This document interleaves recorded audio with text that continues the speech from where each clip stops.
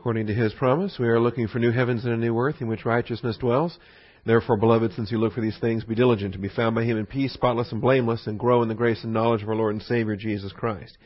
Well, the screen says Luke 7, so I guess that's right. Luke 7, 11 through 17. We are wrapping up this morning the raising of this widow's son, and we'll get our first look at the paragraph that follows this with the encouragement to John the Baptist. I don't have slides prepared for John the Baptist. I don't think we'll really get that far, but I don't mind taking a first look at it without having slides available.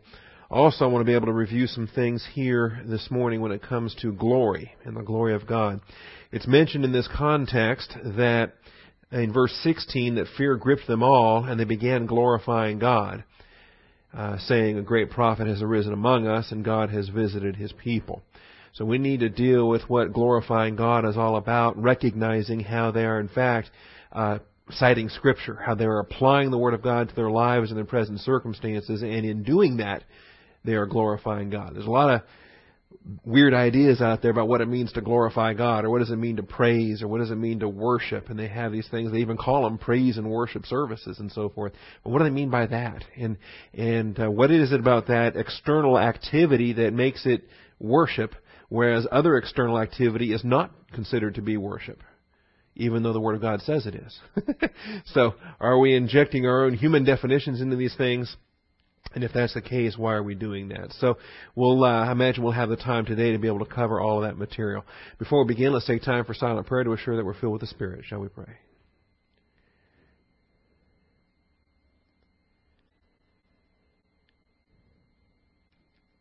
Most gracious Heavenly Father, we do thank You for this opportunity to assemble together this morning, and we thank You for the prayer time, Father, and the provision there. It's been an interesting week, and we've got these assignments that have been given to us. We thank You for the privilege we have to come alongside brothers and sisters in Christ during a time of their earthly sorrow. I thank You that we can fellowship over the truth of Your Word and the blessed hope of the resurrection in Jesus Christ. I thank You for all the ways that Your Word comes alive, not just when we academically study it, Father, but when it becomes real to us in the day of application. We pray now that You would set aside distractions. Father, we've done the external things we can. We've killed the ringers on the telephones and other things. But Father, we pray that You might remove every distraction and allow us to concentrate upon the truth of Your Word. And we thank You in Jesus Christ's name. Amen. All right. Luke chapter 7. This is episode 19 in the Galilean ministry. Only covered in the Gospel of Luke, not found in Matthew, Mark, or John. Let's go through it one more time here. Verse 11. Soon afterwards, He went to a city called Nain, and His disciples were going along with Him, accompanied by a large crowd. Now, as He approached the gate of the city, a dead man was being carried out, the only son, the only begotten son, same language we're accustomed to, the only son of his mother, and she was a widow, and a sizable crowd from the city was with her. When the Lord saw her, He felt compassion for her, and said to her, "Do not weep." I really want to launch into a full study on bowels and other innards there that splanknon represents, or the verb splanknizomai. It was dealt with in Spokane, actually, so Terry heard some of this, where John Niemela, the Greek professor, was really delighting in he used the term innards, was his way of communicating that. But it's the emotional context, the fact that we're not robots. We are designed with with the capacity for emotional response. It needs to be kept on a biblical basis, and we don't run wild with it. But I thought that this whole realm would be a very profitable realm for true study. We won't do that this morning, though. We'll just note it here that the Lord experienced this. He felt compassion for her and said to her, "Do not weep." And He came up and touched the coffin, and the bearers came to a halt, and He said, "Young man, I say to you, arise." So there's two commands. The mother's given one command, and the dead man is given another command. Interestingly enough, Jesus is giving an order to a dead man, and the dead man responds as if he actually had a choice in the matter. He is returned to life. It is a passive imperative, be raised, and sure enough, that's what happens. So verse 15, the dead man sat up and began to speak, and Jesus gave him back to his mother. fear gripped them all, and they began glorifying God, saying, and I already read this, a great prophet has arisen among us, and God has visited his prophet. We'll have more to say about this here in a moment, but don't overlook the pairing of fear and glory. The fact that the fear of the Lord is what promotes and enables the glory to truly take place. When that fear is absent, any glory or glorification we think we're taking part in is phony. It is a human expression. It's really self-glorification more than anything else. So we'll have more to say about that here in a moment. Verse 17, finally, this report concerning him went out all over Judea and in the surrounding district. It was because that report went out, and it was because the disciples of John the Baptist were able to respond to that report and get that information to the Baptist, then that prompts the material we'll look at in verses 18 down through 35. So, as we deal with it here this morning, we covered through the first 6 points, if I recall, as of a couple weeks ago, and we had a week off because of the Spokane trip. I don't mind running through it again very quickly. A city called Nain, and we talked about the geography a little bit, and its location there in Galilee, either in the same location that the Old Testament city of Shunem was located or nearby. There is dispute about that. But whether they were the same location or nearby, it's as close as arguing about a distinction maybe between the Dowd residence and the Funderburg residence. Okay, you might be off by a couple of houses, but big deal. When it's that close, it really effectively makes no difference. A miracle done here in Nain that is so strikingly similar to the raising of the widow's son there in Shunem is clearly identifiable and giving us a parallel between 2 Kings 4 and Luke chapter 7. Under point 2, we examine the dead man. The fact that it was a perfect active participle, which I just enjoy. The fact that the perfect active participle communicates a past completed action with present ongoing results, such as by grace you have been saved. It is a past completed action with the present ongoing, really eternal results. That we are presently now, today, having been saved ones. And that is a condition we occupy today and will occupy for all eternity. In this verb, though, with the verb thenesko, it's a little bit awkward because the perfect active participle of thenesko, to die, means that he has died in the past with the present ongoing results that he continues to be dead. All right? Which, to our way of thinking, is rather absurd. Obviously, anybody that died in the past, whether they died this week or they died last week or last year or 100 years ago, whatever the case, if they have died in the past, of course the present ongoing results are that they continue to be dead. Nevertheless, that's what we have here. A having been dead one, a continually having been dead one is being carried out. But he's about to no longer be dead. That's the point, is that he has died, he's presently dead, but he's about to be alive once again. And so it really becomes a vivid description here in this verse. That's verse 12. He is an only begotten son, a monogenes huios. It's unfortunate, I think, that the English rendering of only begotten is so ingrained in 3 centuries of English usage from John 3:16 and elsewhere. Monogenes. We're accustomed to mono, right? That's our prefix for one, right? Like if it's mono rather than stereo, what does that mean? It means you've got one channel, the left channel of sound. You don't have left and right. Monotony, monogamy, you're married to one wife and so forth. Didn't mean to use monotony and monogamy in a interchangeable fashion there. All right. Now, it's interesting the real argument comes in linguistically and etymologically whether or not genes should come from genao, to bear, in which case only begotten is a good way to render it. If in fact the root behind genes is genao, to bear, or if the root behind genes there is genos, which means kind. I find that to be the better etymological application, the better linguistic application of it, the genos meaning kind. When you classify animals, you classify them into kingdom and phylum, and there's 6 of these, I'm forgetting them now, but like the animal kingdom versus mineral or vegetable, and then you've got the phylum and the genus and the species. The last two, whenever you give something its Latin technical name, is going to be the genus and the species, right? Canines, felines, you're following this? So if you think about genus, Genus, the Latin for kind, and then genos here being in Greek, rather than only begotten, it's best to think of this as one of a kind. One of a kind. And that would be, in my mind, the better translation, not only here, but everywhere where monogenes occurs. John 3:16, God gave His one of a kind, His unique Son. There is no other Son that can be comparable to Jesus Christ. Now, you and I are sons. We're sons and daughters. We are sons. Adam was called the Son of God. When you track the genealogy back from in Luke, we've got, Luke 3, right here, just a few pages over.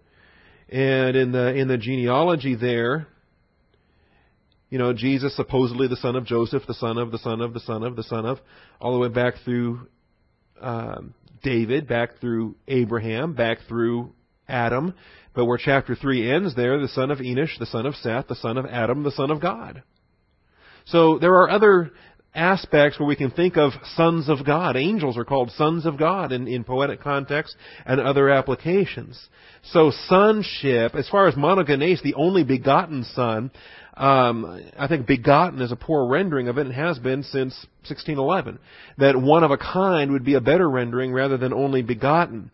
And perhaps the best illustration of this is the fact that in Hebrews, Isaac is called the only begotten son of Abraham. That Abraham by faith offered up his only begotten son. Well, by the time Isaac's even born, Ishmael was alive, 14 years.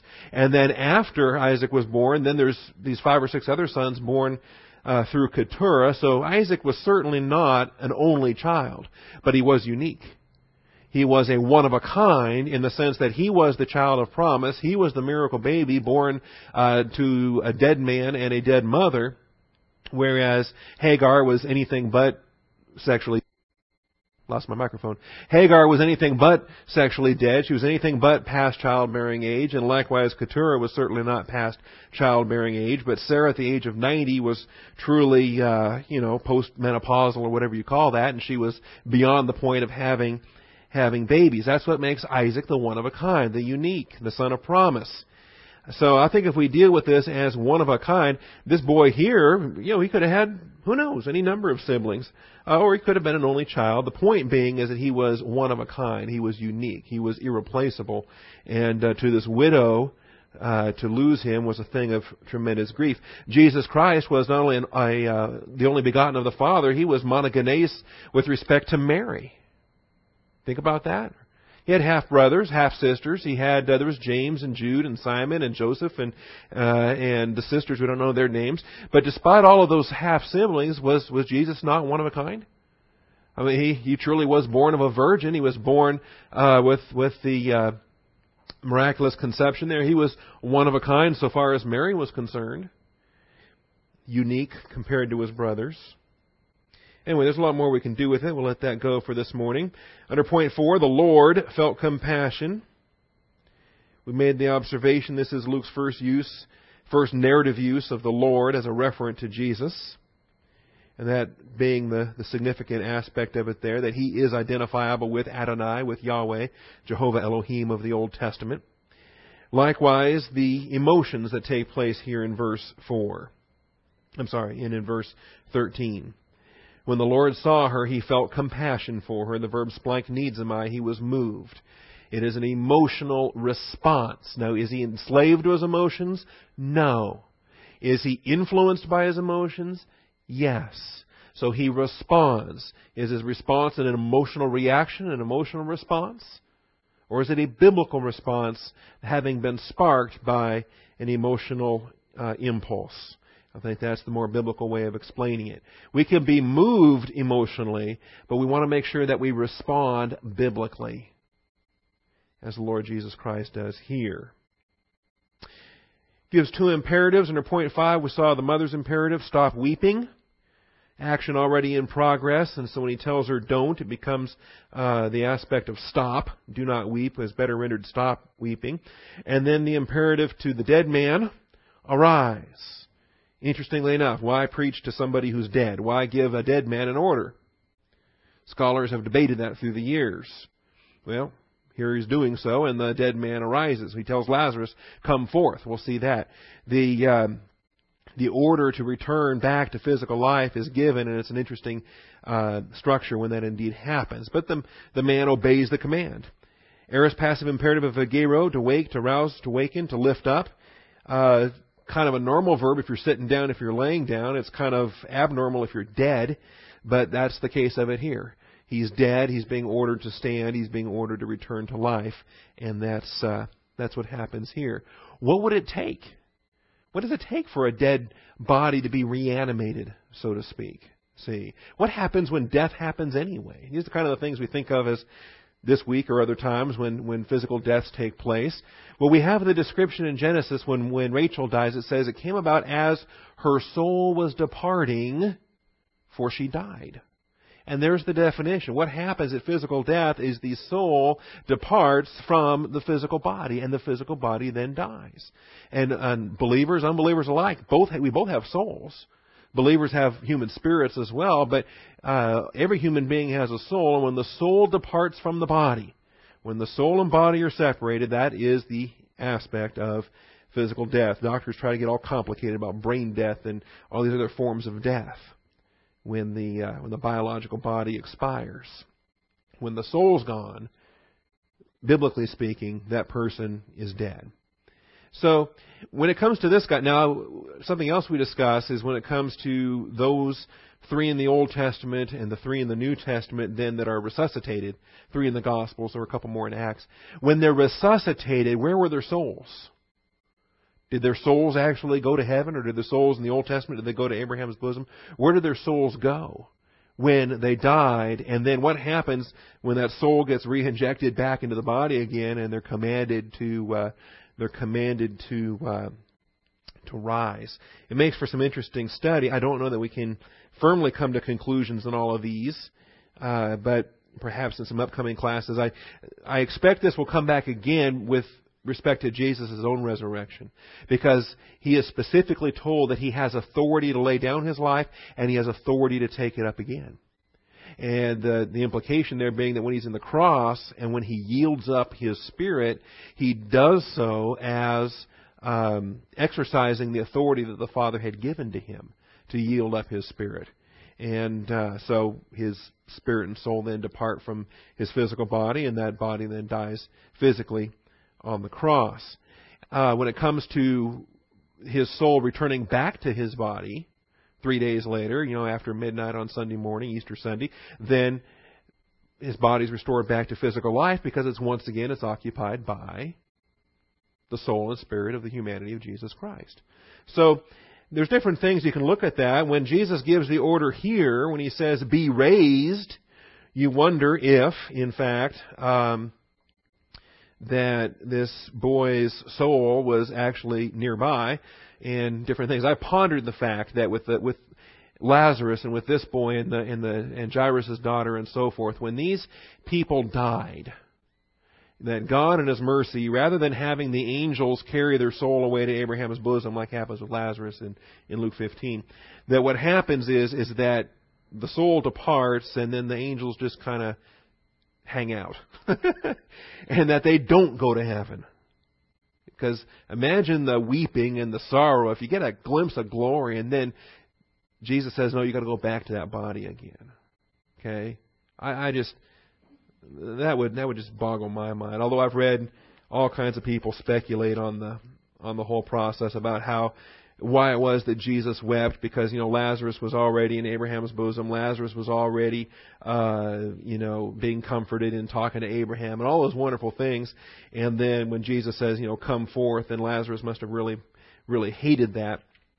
And they give that as the explanation for why Jesus wept, because it was so cruel to Lazarus to bring him back from that place. My personal belief is that their souls never actually get to heaven.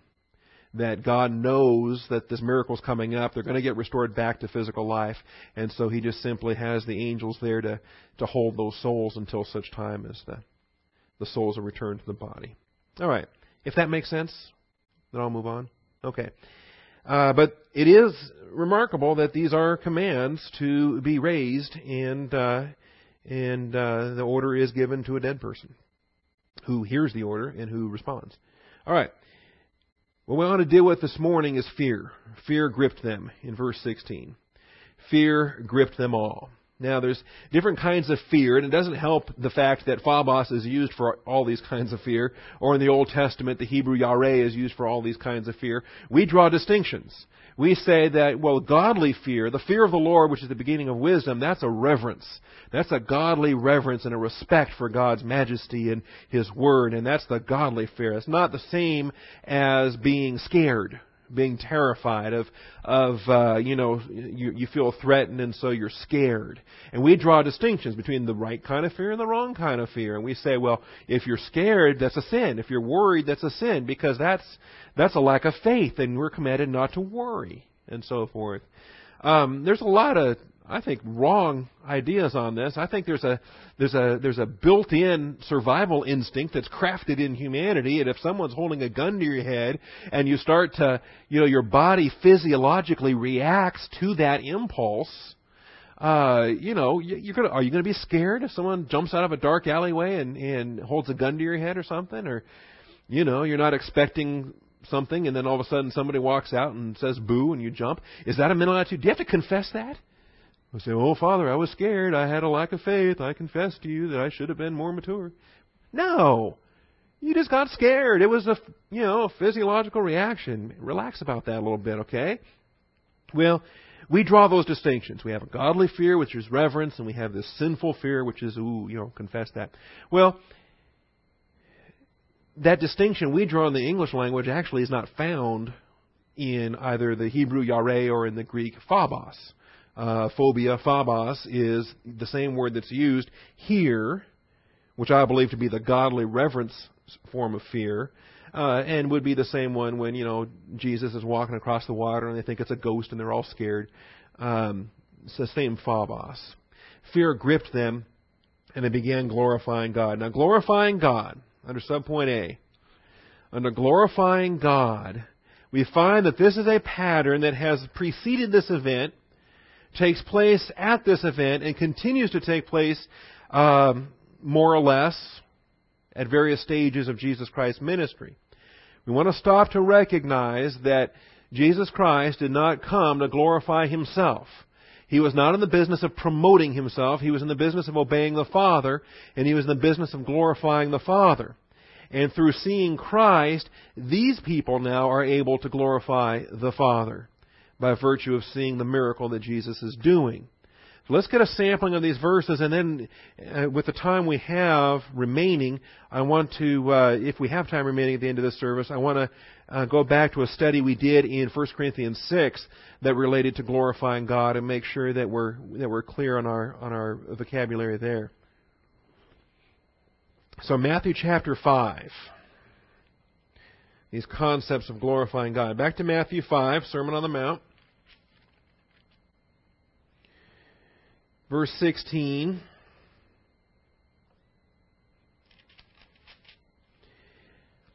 Let your light shine. This is a passive imperative. You don't have to do anything except let it happen. You have to make sure that you're not taking steps to hinder it from happening. Let your light shine before men in such a way that they may see your good works and glorify your Father who is in heaven. So it's not just coming to Bible class. It's not just what we learn that does this. It's what we do. It's how we live the Word of God, so that when others view us living the Word of God, their observation of us living the Word of God produces the glory for God the Father. Because we stand as an exhibit, as a witness to His glory in this lost and dying world. So let your light shine before men in such a way that they may see your good works and glorify your Father who's in heaven. Jesus raised this boy from the dead. These people saw His good work, and because of that, they glorified God the Father who is in heaven. So does that mean that you and I have to raise people from the dead in order to produce that response? No. It does mean, though, that we have to be obedient to the Father's work assignment, to the Father's will. We're in the Word of God, we're studying, we're growing, and we're applying the Word in every circumstance. And when we do that, others who see us living the Word then glorify the Father. Over in chapter 9, Matthew 9:8. And this fellow, this paralytic, lying on the bed, and Jesus said, "Your sins are forgiven," and they all got worked up over that. Because only God can forgive sins. And Jesus says, bingo, you're right, only God can forgive sins. Guess who you're talking to? And then he says, which is easier? Your sins are forgiven, or rise up and walk. And so he'll do the harder to let them know that he has authority to do the easier, to testify that he is in fact God on earth, God with us. The Word become flesh. And he says, pick up your pallet and pick up your bed and go home. He does. He gets up and he goes home. And when the crowd saw this, they were awestruck and glorified God who had given such authority to men. There it is again. They see your good works and they're able to glorify accordingly. Now, if all you are is just constantly Bible class only and you never live it, people can't see that, and they won't be able to give glory. Matthew 15:31. Went along by the Sea of Galilee, having gone up on the mountain. He was sitting there. Large crowds came to him, bringing with them those who were lame, crippled, blind, mute, many others, and they laid them down at his feet, and he healed them. So the crowd marveled as they saw the mute. Fred Mailer always appreciated the pronunciation moot. I always find that awkward. They're both acceptable according to the best English dictionaries. The crowd marveled as they saw the mute speaking, the crippled restored, and the lame walking, and the blind seeing, and they glorified the God of Israel. Recognizing God's word in action produces this glory. Luke chapter 2 and verse 20. Luke 2. What's happening in Luke 2? What do you think of when you think Luke 2? Yeah, Christmas. It's a Christmas story. Birth of our Savior. And in Luke 2, verse 20, the shepherds went back, glorifying and praising God for all they had heard and seen, just as had been told them. Now, it's interesting in Greek, we've got glorifying, doxazo, and praising.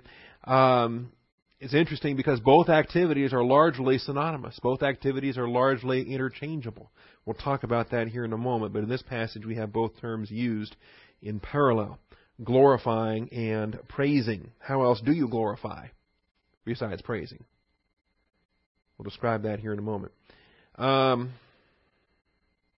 That's Luke 2. Two more. Luke 13:13. He laid his hands on her. This is this woman who for 18 years had a sickness caused by a spirit, and she was bent double and could not straighten up at all. When Jesus saw her, he called her over and said to her, "Woman, you are freed from your sickness." And he laid his hands on her, and immediately she was made erect again and began glorifying God. Of course, it was the Sabbath, so that was a big problem with the Pharisees and the synagogue officials and so forth. But there's the response to what? Once again, Jesus Christ doing the work. Letting your light shine in such a way that men will see your good works and glorify your Father who is in heaven. Matthew 5:16. Then the last one, Luke 23:47. And interestingly enough, these opportunities come even in the midst of and in spite of the conflict and the disapproval. And the Lord didn't really care about that disapproval.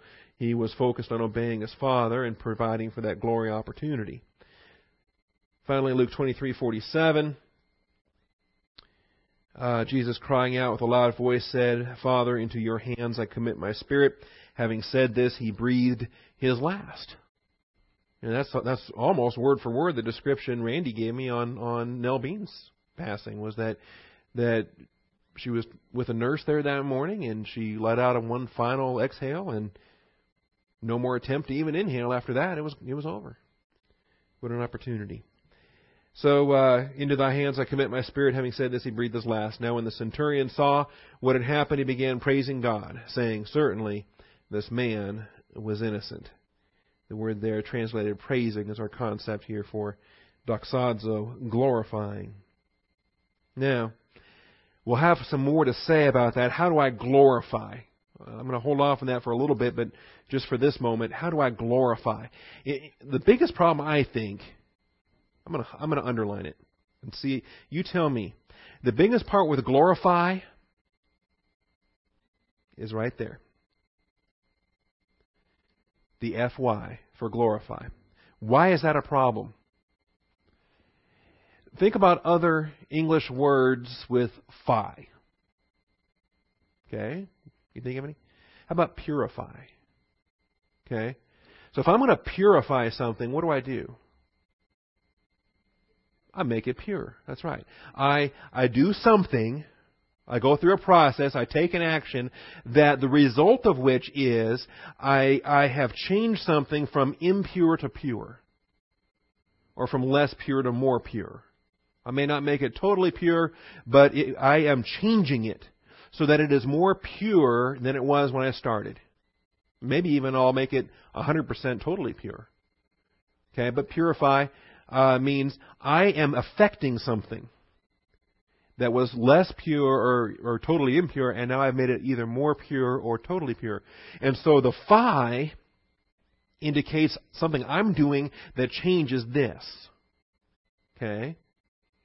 Maybe I'm mystifying you with this explanation. Do you feel mystified? See, if I mystify you, then that means I have affected you. I have done something, once again, to change you from a condition of understanding what's going on to a condition of total bewilderment. What's he talking about? He's mystified me. Okay? There's other phi-ing that we can do. And I think the problem is we take a concept like glorify and we realize, it just doesn't work. Because there's nothing I can do that would change God's glory. I'm not producing any more glory for God than He already had from eternity past. So it's not like I'm purifying God. It's not like I'm glorifying God. See, you seeing the parallel here? If I purify something, then I'm changing it from impure to pure. I'm improving it. We can't say that with glorifying, because I'm not affecting God and taking Him from less glory and giving Him more glory. Right? If I'm doing that, then I just destroyed immutability, didn't I? God's not immutable if something I can do can make Him more glorious. No, God is eternally, infinitely glorious, always has been, always will be. He is now, that never changes. So we have to recognize that in our English word that maybe glorify is a bad way to think of that. Maybe we ought to find a better way to relate. What does it mean to glorify? What does it mean to doxazo? Maybe we need a better English rendering of the verb doxazo that better relates what doxazo truly deals with. And so, as our time remains this morning, I'll use the study we did in 1 Corinthians 6 to illustrate that a little bit better. In 1 Corinthians 6, we have the verse that says, "For you have been bought with a price, therefore glorify God with your bodies." And we taught bodily glorification at that time. And I double-checked this morning. I have the slideshow from when we did that a couple years ago, and we'll be able to share some of those slides here this morning. All right, so that's point A. They glorified God. You will note, though, that in all of these circumstances, the glory was verbal. The glory was verbal, celebrating, rejoicing at what they had observed. All right. Secondly, I'll give you both of these, secondly and thirdly. Because as they glorified, they made two statements. Their glory, which was verbal, was communicated in two ways. First, that a great prophet had arisen, and second, that God had visited His people. Both of which are recognitions of Old Testament truth. I listed Deuteronomy 18:15 there under B. I did not list the Old Testament truth in point C, but we can certainly do that. We can go back to Isaiah and we can get the Emmanuel, God with us. recognition, and we can identify the fact that God with us is in fact an Old Testament prophecy, an Old Testament promise, and they were seeing it before their very eyes. God has visited His people. Well, first of all, a great prophet has arisen. He's turned water to wine. He's done a number of healings. He's cast out a couple of demons. He's done a number of miracles up to now. He hasn't done the big famous ones. He hasn't fed 5,000. He hasn't walked on water. There's some of the biggies coming up still. He hasn't done quite yet. But for those that are following him, the raising of this widow's son is the pinnacle, the ultimate. It's the biggest thing he's done yet. And if you think about miracles, what could be harder than restoring physical life?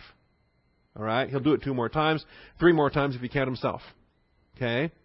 This is the greatest of the miracles that's imaginable.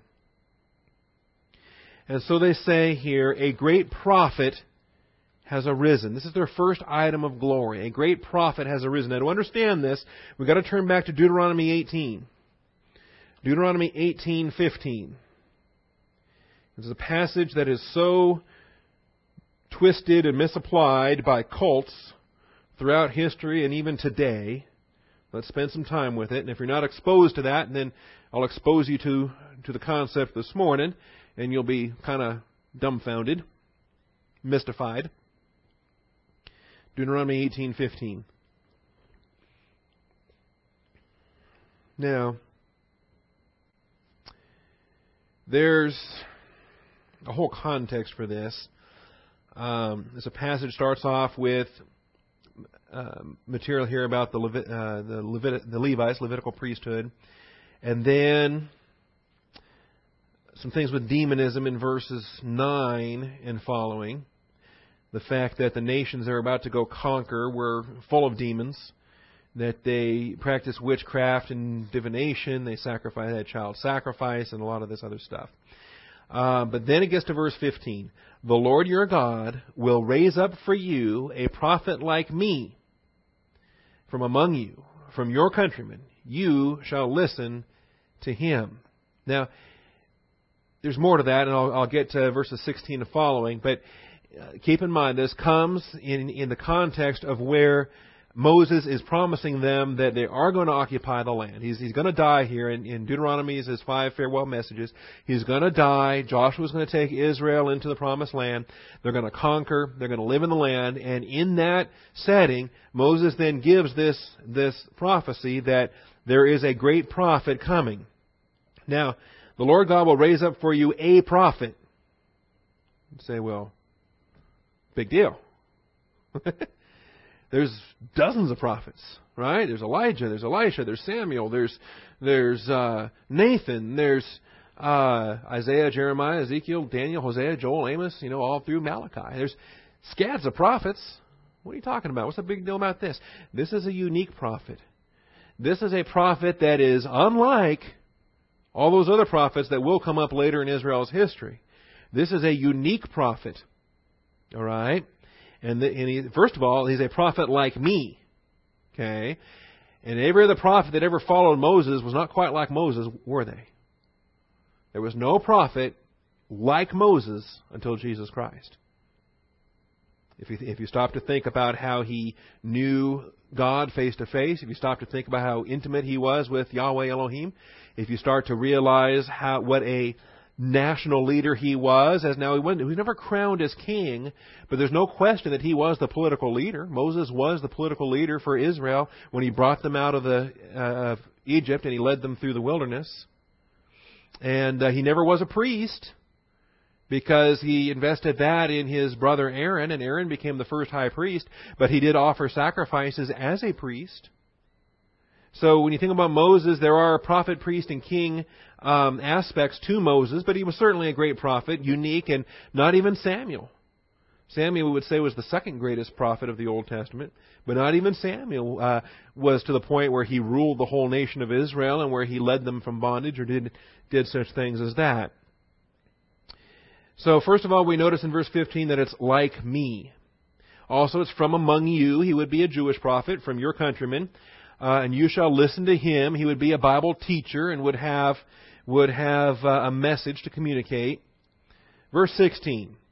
This is according to all that you asked of the Lord your God in Horeb on the day of the assembly, saying, Let me not hear again the voice of the Lord my God. Let me not see this great fire any more, or I will die. And the Lord said to me, They have spoken well. I will raise up a prophet from among their countrymen like you, and I will put my words in his mouth, which is why Jesus didn't communicate his own message, but he delivered the message of the Father. I will put my words in his mouth, and he shall speak to them all that I command him. It shall come about that whoever will not listen to my words, which he shall speak in my name, I myself will require it of him. All right. And it goes on down through the end of the chapter. Now, the problem with this is a text that has been totally twisted by any number of cults in the ancient world and throughout the history of the church and on even into modern times. The Lord will raise up a prophet like me. The Quran says that's Muhammad. The Quran says that Jesus was simply one of a long string of prophets, and there was one final prophet left to go, the greatest of Allah's prophets, which is Muhammad. And even Moses spoke of Muhammad when he said that the Lord God would raise up a prophet like me. And so to the Muslims today, 1 billion of them around the globe, Muhammad is the fulfillment of Deuteronomy 18:15. To Mormons today, guess who they picked out to fulfill Deuteronomy 18:15? That's right, Joseph Smith. He is the prophet that God said he would raise up like Moses and so forth. And that's why Joseph Smith, who gave, like Moses gave the law, Joseph Smith gave the Book of Mormon and the Pearl of Great Price and their various other, there's 5 total, but the various writings of Joseph Smith that they accept as being the Third Testament, the Bible for Latter-day Saints. A lot of cults use this promise. Well, the Bible tells us that this was fulfilled. In Acts 3:22, we learn that it wasn't Joseph Smith and it wasn't Muhammad. That when Moses said a prophet would rise up, he was talking about Jesus Christ.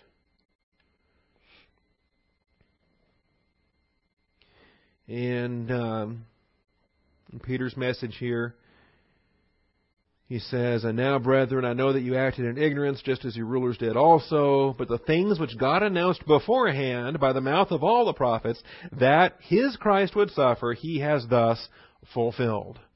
That the ministry of Jesus Christ was the fulfillment of what those Old Testament prophets were dealing with. Therefore, repent and return so that your sins may be wiped away, in order that the times of refreshing may come from the presence of the Lord, and that He may send Jesus, the Christ, appointed for you. Jesus, the Christ. Okay? The one and the only. There will be a legitimate question coming up next week on whether or not there could be more than one Christ. And there was lots of debate about among the rabbis, among the Old Testament scholars prior to Christ, because they had a lot of messianic prophecies, they had a lot of expectations on what the Christ would do, and there was a debate. What about that prophet Moses mentioned? Is he the same as the Christ, or is he going to be a partner to the Christ? Kind of like the forerunner. Malachi spoke of a forerunner. Isaiah spoke of a forerunner. So they had this idea, okay, there's going to be a forerunner, then there's going to be the Christ. And so they would debate amongst themselves. What about that prophet that Moses talked about? Is that going to be the forerunner? Or is that going to be the Christ? Or is that going to be maybe a third person? Is there a prophet, a forerunner, and the Christ? So until the things were fulfilled, there was a legitimate question being asked. But what about that Mosaic prophet, that Deuteronomy 18:15 prophet? What about the forerunner? What about the Christ? And they had those questions, legitimate questions, ahead of time. Now that it's fulfilled, though, those questions are settled. That Mosaic prophet was not the forerunner, that Mosaic prophet was identified with the Christ, with the Messianic prophecies. And so that's all been resolved. With hindsight, we can look back, and with the record of Scripture, we can validate that the Mosaic prophet there in Deuteronomy 18:15 was in fact identified with the Christ. that he may send Jesus, the Christ, one and only, appointed for you, whom heaven must receive until the period of restoration of all things.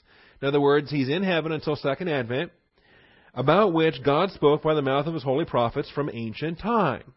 Second Advent is not a mystery. Second Advent has been prophesied for ages. Moses said, the Lord God will raise up for you a prophet like me from your brethren. To him you shall give heed to everything he says to you.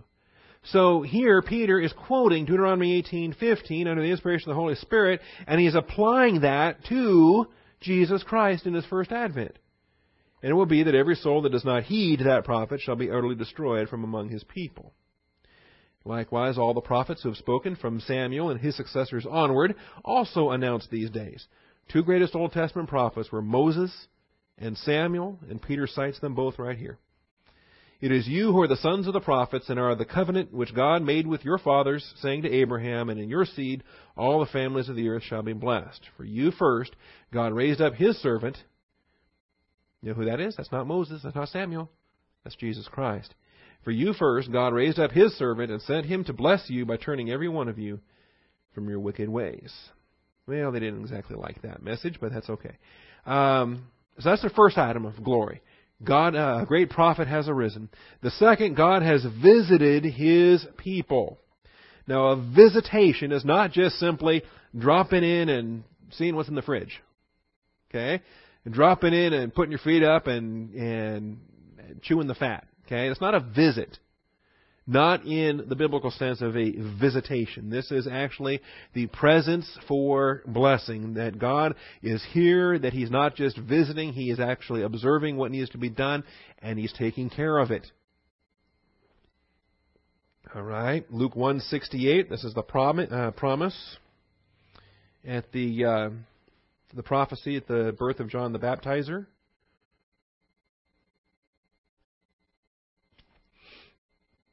His father Zacharias was filled with the Holy Spirit and prophesied, saying, Blessed be the Lord God of Israel, for he has visited us and accomplished redemption for his people, raised up a horn of salvation for us in the house of David his servant. So visiting is not just showing up and hanging out. Visiting is arriving and providing blessing, providing redemption, providing what's needed. Luke 19:44. Luke is the author, real fond of this word, isn't he? Luke 19:44.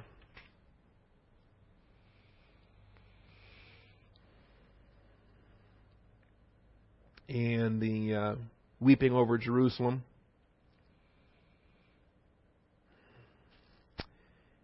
And the day will come upon you when your enemies will throw up a barricade against you and surround you and hem you in on every side, and they will level you to the ground and your children within you, and they will not leave in you one stone upon another, because you did not recognize the time of your visitation. First advent of Jesus Christ. All right, God has visited his people. These people recognized it. These people, when the widow's son was raised, they recognized it, and because of that, they glorified God. Most of the Jews, though, did not. And they invited the wrath of God upon them when they said, His blood be upon us and upon our children. All right. Finally, the report concerning him went out. The report concerning him went out. Luke 7:17. Reports are not gossip. We are to have a good report. It's a requirement for a pastor that he be of good report or good reputation. When a report goes out, for instance, I enjoy hearing good reports of great things. I spoke to Stan Newton on the phone yesterday, and I enjoy good reports for what's happening in North Carolina, or when I visit other churches, I enjoy good reports. That's not gossiping. That's simply celebrating the fact that, we're not the only local church in the universe. There's other churches out there. There's faithful pastors. The Word's being taught. Tell me some of the neat things that are taking place. All right. There's a deacon in Spokane that's going to try to start a seminary in Nigeria. And he's going to try to replicate what Jim Myers is doing in Kiev. He's going to try to create that in Nigeria. And VMI is going to help him get that set up. And one of the VMI native missionaries there, Matthias 80, is going to be or Audie. He's going to be kind of the lead man on the ground there for getting this started. I like hearing that kind of stuff. That's a good report. Tell me more. All right? And then they invite you to go to Nigeria and teach for 2 weeks in their Bible college. Saying, no thanks, I can't go everywhere. Get somebody that's not pastoring a church already. Get somebody over there to teach. Anyway, the report went out. That's not gossip. It's a good thing. All right? That's a good thing. And being able to testify that God has visited us and that a great prophet has arisen means that more believers are going to be prepared to receive their Christ, and perhaps some unbelievers will wake up to realize the sense of urgency and become saved. And it's because this report goes out in verse 17 then that the episode which follows, we'll get into this next week, the disciples of John, that's the baptizer, reported to him about all these things. And so he summons 2 of his disciples, and John sends them to the Lord saying, are you the expected one, or do we look for someone else? And we'll deal with that next week, because John really gets criticized for this as being a weak sister, some kind of this is a moment of panic, or he's just all of a sudden he's stumbling and he's sad, or there's a lot of commentary on this that really runs John down for basically being an idiot. Okay. And I find that to be totally inconsistent with the description Jesus Christ said that he's the greatest of those born among women. Let's start to examine, maybe there's something behind his question here that we haven't completely understood. So we'll deal with that next week. Edersheim gives a good treatment on this, and I wanted to take the time to do that. We've got some time remaining. Edersheim, if you ever read his Life and Times of Jesus the Messiah, it's a good read. Somebody bought that last week, and they were telling me they found it for $2 at Good Books. Not Good Books, Half-Price Books. Who was telling me that? Somebody was, Sunday morning. They found it at Half-Price Books. $2. I said, that's pretty good. It must have been Linty. I think Linty was telling me about it. Life and Times of Jesus the Messiah, chapter 20. The raising of the young man of Nain, the meeting of life and death. And I enjoyed the way he put that, the meeting of life and death. From St. Luke 7, 11 through 17. That early springtide in Galilee was surely the truest realization of the picture in the Song of Solomon, when earth clad herself in garments of beauty and the air was melodious with songs of new life. It seemed as if each day marked a widening circle of the deepest sympathy and largest power on the part of Jesus, as if each day also brought fresh surprise, new gladness, opened hitherto unthought of possibilities, and pointed Israel far beyond the horizon of their narrow expectancy. People don't write like that anymore. You notice that? Yesterday, it was the sorrow of the heathen centurion which woke an echo in the heart of the supreme commander of life and death. Faith called out, owned, and placed on the high platform of Israel's worthies. Today, it is the same sorrow of a Jewish mother which touches the heart of the Son of Mary, and appeals to where denial is unthinkable. In that presence, grief and death cannot continue, as the defilement of a heathen house could not attach to him, whose contact changed the Gentile stranger into a true Israelite, so could the touch of death not render unclean him whose presence vanquished and changed it into life. And I didn't point that out. When Jesus touched the coffin, you know what he did? He broke, in some people's eyes, the law, because he was touching an unclean thing. At the moment when you touched an unclean thing, you became unclean. And you were unworthy to participate in the solemn assembly and so forth. Now, he wasn't committing a sin, but in the eyes of some of these Pharisees now, he would be ritually unclean, unworthy. You wasn't worried about that? He touched the coffin, said, come to a stop, brought the man back to life. So I guess he wasn't an unclean thing. He's alive, right? In any event, I continue. Jesus could not enter Nain, and its people passed by him to carry one dead to the burying.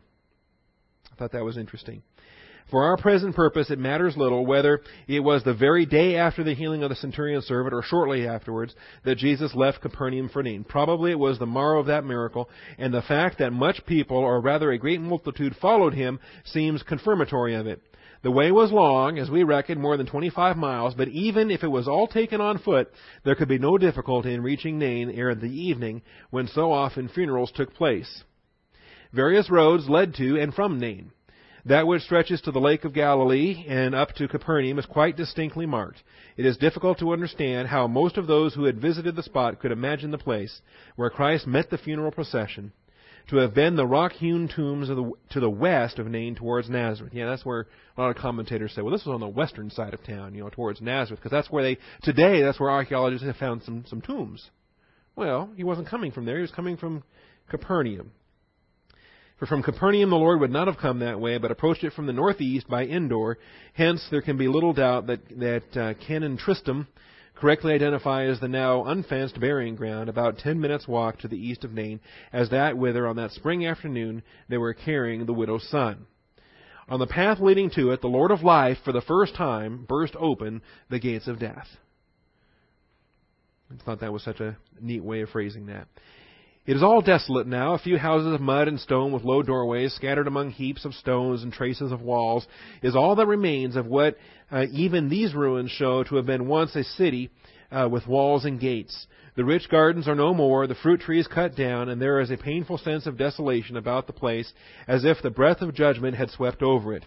And yet, even so, we can understand its ancient name of Nain, the Pleasant, which the rabbis regarded as fulfilling that part of the promise to Issachar. He saw the land, that it was pleasant. From the elevation on which the city stood, we looked northward across the wide plain to wooded Tabor, and in the far distance to snow-capped Hermon. On the left, in the west, rises the hills beyond which Nazareth lies embosomed. To the right is Endor, southward Shunem, and beyond it the plain of Jezreel. By this path from Endor comes Jesus with his disciples and the great following multitude. Here, nearby the city gate, on the road that leads eastward to the old burying ground, has this procession of the great multitude which accompanied the Prince of Life met that other great multitude that followed the dead to his burying. Which one of the two shall give way to the other? We know what ancient Jewish usage would have demanded. For all the duties enjoined, none more strictly enforced by every consideration of humanity and piety, even by the example of God himself, than that of comforting the mourners and showing respect to the dead by accompanying him to the burying. In other words, the normal practice would be they're trying to go into the gate, they're coming out of the gate, and the normal practice would be that those that are entering would give way, they would stand off to the side, they would allow the funeral procession to pass, and then, instead of just going on about their business on into the city, they would actually follow the procession out, and they would observe the burial rites. The popular idea that the spirit of the dead hovered about the unburied remains must have given intensity to such feelings. Putting aside later superstitions, so little has changed in the Jewish rites and observances about the dead, and goes on to describe the conditions or the activities that take place at a typical burial. I guess I'm going to stop the reading there, but I just enjoyed the description there where the two companies were coming together. Which of the two shall give way to the other? The procession of the great multitude which accompanied the Prince of Life met the other great multitude that followed the dead to his burying. Which of the two shall give way to the other? I thought, what a description. All right. That's the issue there. We did not get to, we've got 2 minutes left, the issues on glory. So let me just wrap up with that, and then we'll take some questions. This was a study we did in 1 Corinthians chapter 6, where it says, I think verse 19, therefore you've been you've been bought with a price, therefore glorify God with your body. Well, what does it mean to glorify? Is it like purify? Is it something I do? Am I changing what's there by my actions? No. And so as we defined this, okay, it's verse 20. You've been bought with a price, therefore glorify God in your body. The idea of glory being the imperative of doxazo. D-O-X-A-Z-O, doxazo, number 1392. What we want to keep in mind with doxazo is that it comes from a verb that impacts our thinking. Dokeo is a thinking verb. Dokeo means that you have a judgment or a view. You have an estimation of something's worth. See, like you're at a estate sale, a garage sale, a grocery store, you're looking at something and you're examining it, you're coming to a judgment. Is that really worth $20? And you have to dokeo, you have to put some thought into it. Now, doxa then is where you value it, you honor it, you esteem the fact that it is indeed worthy. You're examining whatever it is, and you come, oh, yeah, of course, it's worth $20. Oh, it's worth $40. I'd pay $80 for that. Okay, and so you have made an evaluation that it is worthy. So you have dokeod, and you've come to the conclusion that this thing is doxa, that this thing is worthy of praise, worthy of glory, it is of intrinsic worth. And so doxa for glory is a noun that it relates to an opinion, a judgment, or a view, and is translated as praise, honor, or glory. And so doxazo then, to formulate that view, to cause somebody to hold that view. Now, it doesn't change the intrinsic value. The value is what it is. But now I'm going to come along and I'm going to influence you so that you have the same value about this thing's worth that I have. Okay? So I'm looking at this and I think that it's worth $20. Sharon looks at it and says, that's not even worth $5. I wouldn't give $2 for that. Okay? So now I go through the process of communicating to her what this great worth really is. And I communicate to her why it is that I value this, I appreciate this, why this is worthy, what's so special about this. And when I communicate that to her, I'm not intrinsically changing anything with this. I'm not changing this at all. All I'm doing, though, is I'm influencing her attitude towards it. I'm communicating to her why it's so important so that maybe she will gain the same appreciation that I have for whatever item it is I'm looking at. I'm trying to convince her why I want to spend $20. All right? So, when we glorify God, we're not changing His intrinsic character or glory. We're not affecting Him whatsoever. What we're doing, though, is communicating how the worth we sense, and we're communicating that to somebody else so they can gain the same appreciation, the same worthiness, the same sense. They can join us in that appreciation and that value. That's what glorify is. And so, to influence one's opinion about another so as to enhance the latter's reputation. And so, when I get down here to my own, there's Hebrew in here as well, kavod and yahav and different things. And then the sacrifices we're expected to bring. But when I gave my definition, there it was. It means to glorify means to communicate and or demonstrate by thought, word, and deed the high regard of worthiness that God's being is due. That's what it means to glorify. To communicate, and it could be verbal. We call that praise. But it could be nonverbal. It could be your actions. When you came to Bible class this morning, by your very action, you communicated that God was worthy of your attention this morning. That God was worthy of your time. He was worthy of your being here. He was worthy. He took a priority over other things you could have done this morning. So by coming here, your actions communicated how worthy you view Him. You demonstrated and communicated by your deeds the high regard of worthiness that God's being is due. So by attending Bible class this morning, you are glorifying God. That's what it means to glorify. And that's what we'll pick up on next week. Do we have any questions? Anything at all with respect to this? All right, because the aftermath of this, as this report goes out, as these people communicate how worthy God is, John the Baptist gets those reports, and now he's starting to really wonder how these things are all going to start taking shape. So we'll deal with John the Baptist next week.